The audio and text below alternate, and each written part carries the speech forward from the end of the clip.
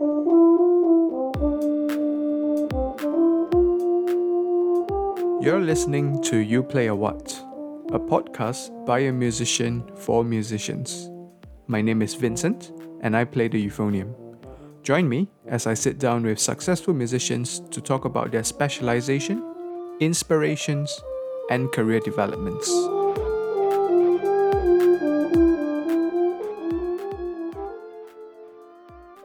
Hello, and thank you for tuning in to episode 38 of You Play a What. I hope all of you are doing well. This week's episode is another rant, and today's topic is regarding the recent announcement for the formation of Singapore's first University of the Arts with the quote-unquote alliance between Nanyang Academy of Fine Arts and LaSalle College of the Arts. This announcement was done by Minister of Education Lawrence Wong, and it is said that the university will be set up in an estimated 3 to 4 years' time. With its university status, it has also been awarded its very own degree awarding powers, which means that we could very well see these two institutions awarding their own degree independently as compared to now. Most, if not all, of the bachelor's degrees are awarded in collaboration with a university from another country. So this could very well be a game changer and also serves to provide an additional option for higher arts education, not just for the local students, but for the students living around the region as well. But before we go any further, I would just like to make a disclaimer that I am an adjunct faculty member at the Nanyang Academy of Fine Arts as a euphonium tutor. An appointment that means quite a bit to me, and I have took it on since August last year. So this podcast episode is not sponsored by the school. They didn't ask me to do this. I just thought that I have a few interesting things to share regarding this formation of the university. So on this episode, we are not going to be talking about how to reinvent the curriculum for the university and all that stuff. What I would like to talk about today is, and I guess this is a question for everyone that's listening, is what does pursuing a music education in a university means to you or to a prospective student?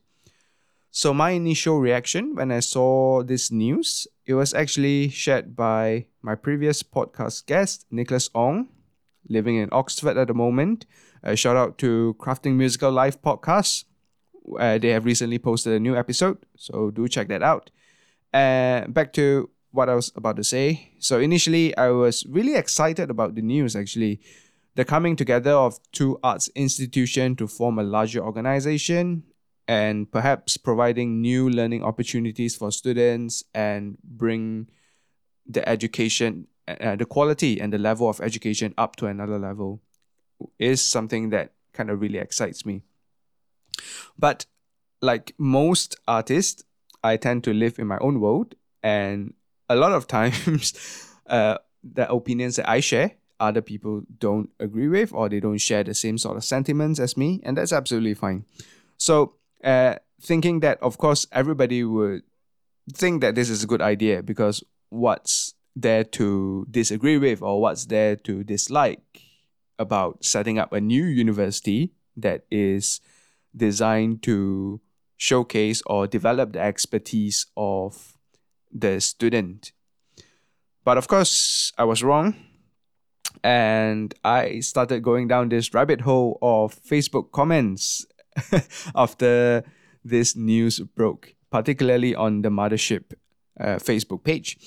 So let me just share with you some of the online comments that I've read regarding the creation or the formation of this new university. So, and I quote, "Not practical degree in Singapore, at most teach piano, violin, etc." The next one, "What use is an art degree?" Followed by "the most useless degree." And then, "I think an art degree is important. Who else is going to supplement the food delivery workforce during a pandemic? People need to be civil and not discriminate the artists that are delivering your food." study so much to be a non-essential worker. Such degrees cannot help feed your family or buy a HDB flat. How many parents will want their kid to study art for degree? Why can't we create more uni for medicine and lawyers? Got degrees but can't put food on the table. Okay, so these are just a couple of the comments that I've read or I've seen on the Facebook page. So, as you can imagine, as I scrolled through these comments, I was rather triggered. I felt offended. I felt disrespected as an arts practitioner. And ultimately, at that moment, when I was reading these comments, everything felt really personal. I was really on the verge of partaking in this really heated debate between, if you think arts degree is useless, then delete all the apps on your phone and don't ever consume any piece of entertainment. Don't watch Netflix, don't do this, don't do that, all that kind of stuff. Versus, I still believe that you can't gain employment and make decent money doing art. But of course, with most things, I am able to practice a certain level of restraint, so I held back. I gave myself some time to think about this and what I've read. So I came up with this conclusion to just kind of explain the very strong emotions that I was feeling. And I actually think that I wasn't angry per se, but what I was feeling was actually more hurt. It hurts because this has been my life's work so far, being in the arts industry or being in the music industry. And I do care a lot about the work that I do. So, of course, it's normal that when you read a comment like that saying that what you're doing or this field that you've spent time and money studying is not being respected by other people. And I think because of that, these comments, like I said previously, felt really personal. It felt like it was an attack to me as a person. But stepping back for a moment and thinking about it clearly, and I actually now feel that these comments are not personal at all. Now, why do I say that? I think we can't expect people who choose not to pursue what we pursue to understand why we do what we do. Generally, if I could say that there are going to be two schools of people when it comes to how they feel about pursuing art or an art degree or going into this art or music industry. You have the school of people who would understand why you do what you do. And for these people, either they are also doing the same thing or they are most likely at this point in time in their career pursuing their passion. Otherwise, then they have given it a serious consideration of actually pursuing a course of study or a career in something that they were really interested in, but because of their own circumstances, maybe they end up not doing that. While you have this other school that would not understand why you choose to do or practice art as a profession. And probably people who don't share this understanding with you will always have a more pragmatic approach to life in general. People are entitled to their opinion and they are free to say what they believe in. At the end of the day, I think these initial comments are not personal attacks on my character, but they are just barely an opinion of someone. Some of the clapbacks, unfortunately, took things to a more personal level. So we have people that were vouching for the artists, saying that people who made these comments are uncultured, lacking in civility. But I actually don't think that these accusations are fair. By no means am I agreeing with the people who said that these degrees are not of value.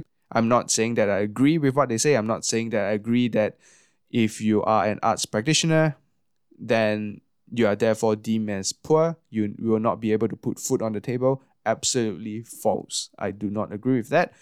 But I don't think there's a need for us to go that far as to say that they are uncultured or they are lacking in civility and this sort of direct attack to them just because they have an opinion, you know.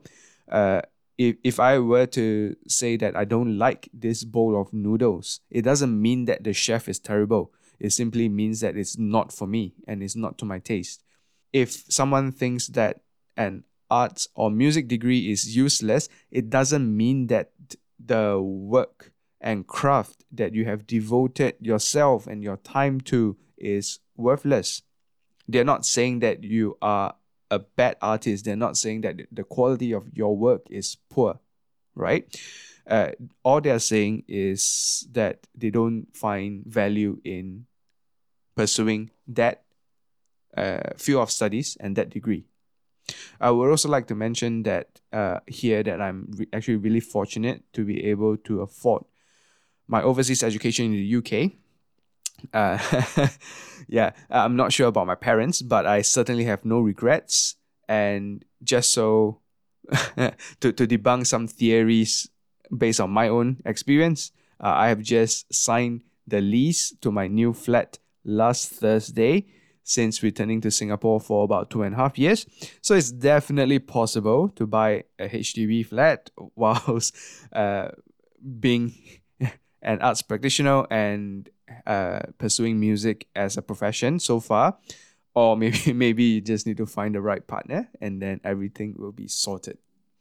So I'm not going to be talking about the perks or advertise higher music education because I believe I've already had this conversation with Daniel Lim a couple of episodes ago. Shout out to Daniel if you're listening. Thank you for always giving me new ideas for the podcast. So in his episode, I spoke to Daniel about how he pivoted into the corporate world after graduating with a music degree. So lots of wonderful insights about how he made this switch.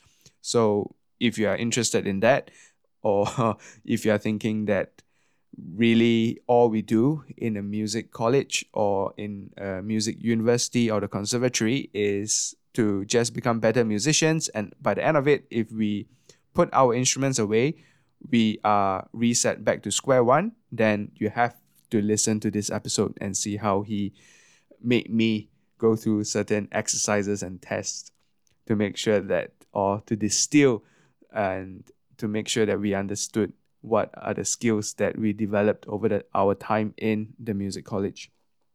So I'm going to burst a few bubbles here, and from here on, I will just be addressing the music degree and the music industry in general, and not so much the arts industry. So having accreditation does not make you a more legitimate arts practitioner as compared to someone who does not have accreditation. So, in short, what I'm trying to say is that you don't need to pursue higher music education just so that you think that it's going to give you legitimacy to have a career in music. You can still have a career in music without going through the higher music education route. Absolutely possible. So, do not think that, because I want to pursue this as a career, therefore I have to. You do that because you want to become better at what you do. But it shouldn't be, your motivation should not be that, once I get through this 4 years and I get a degree means that, I'm now legitimate. I don't think that should be the way it works.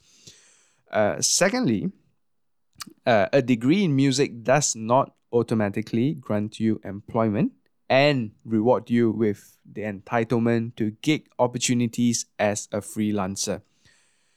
And in fact, actually, no degree does that.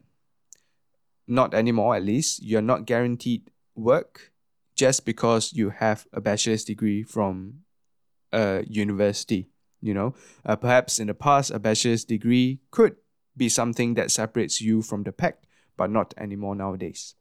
So if you think that all you have to do is to hone your musical abilities during your course, focus on getting good, and then the chips will fall all at the right place, I'm afraid you are in for a rude awakening.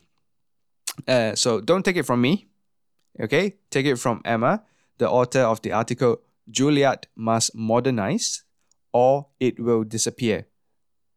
This article is featured on Rolling Stones, and I will provide the link in the show notes so that you can read the full article. In her article, she talks about how the systems at Juilliard is to train graduates for a traditional orchestral career, which is a shrinking industry in America. And I quote part of the article.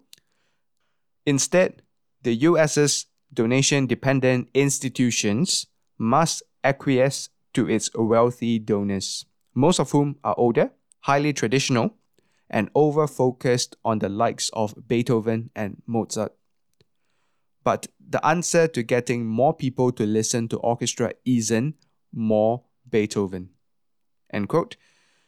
This is also a conversation I had with Emily Cole a while back on the podcast, where we spoke about how we think the music scene internationally should be moving forward and not looking back. So you can tune in to that episode if you want to listen a little bit more about Emily's ideas about how we can move the scene forward. Another great post that I came across, and it's really interesting, isn't it? Just happened that I was going to do an episode about music education and the university. I just come across all this post shared by friends on Facebook regarding music education globally. So I came across this post shared by Dr. Liam Bunhua. And this Facebook post is by Will Frankenhauer. I think he is the violinist at the Miro String Quartet, regarding his thoughts about the music education. Once again, link is in the show notes, but I'll read a short excerpt of the post for you. In over 20 years, I've played over 1,600 professional string quartet concerts for over 425 organizations in my career to date. Of those, only 30% had me back for a second time. Wait for it. Only 9% of those had me back more than 5 times, which is about 40 organizations. And if I look really closely, there are 20 organizations that have made my career, my life, what it is, a full life. 20 years, 20 organizations, 9%. And then I look at what music education is prepping us for. What stories is it telling us or not telling us? What fantasies is it selling? And what are the realities? So that is the beginning of his post. So head over and have a read. He asked some pretty difficult questions, and I think he made some really good points. And I think it is a good reminder for all music students or prospective music students to ask yourself these questions all the time and get the best out of your experience and your time in the university or college or wherever you are pursuing your education right now, or where you are going to pursue your education. Of course, it's not all doom and gloom. There are plenty of people out there who are able to help you gain clarity and distill your thoughts in what you eventually seek to do. I recommend you head over and listen to 2 of these quite wonderful podcasts. The first one is The Entrepreneurial Musician, hosted by Andrew Hitz, the former tuba player of Boston Brass. And the second one is Crushing Classical, hosted by Tracy Friedlander. Her recent episode with Brian McNeil was really, really cool, and it was so refreshing listening to them talk about how they design their work and their business, talking about pricing for gigs and teaching, as well as strategies to implement for freelancers out there who are trying to build a music studio or a following of their own. All really fantastic stuff, and of course, links will be provided for these 2 really wonderful podcasts. So in all, the way I see it is that there's much to be excited about our new University of the Arts, but it is not a one-stop solution for all things related to your artistic career. But what it is a space for growth, experimentation, failure, distillation of thought, and building a resilient career. It could quite possibly be the space whereby you start to understand yourself as an artist and start doing work that is reflective of yourself as an artist. And with that, I will sign off on this episode of You Play a What. You have been listening to You Play a What, hosted by Vincent Tan. If you enjoyed this episode, please hit the subscribe button so that you'll be notified when a new episode is posted. Rate and review the podcast and share it with your friends if you feel so inclined. The theme music for the podcast is entitled Midnight Affairs and is composed by Algirdas Matonis and recorded by Vincent Tan. Thank you so much for listening to You Play a What. Until next time.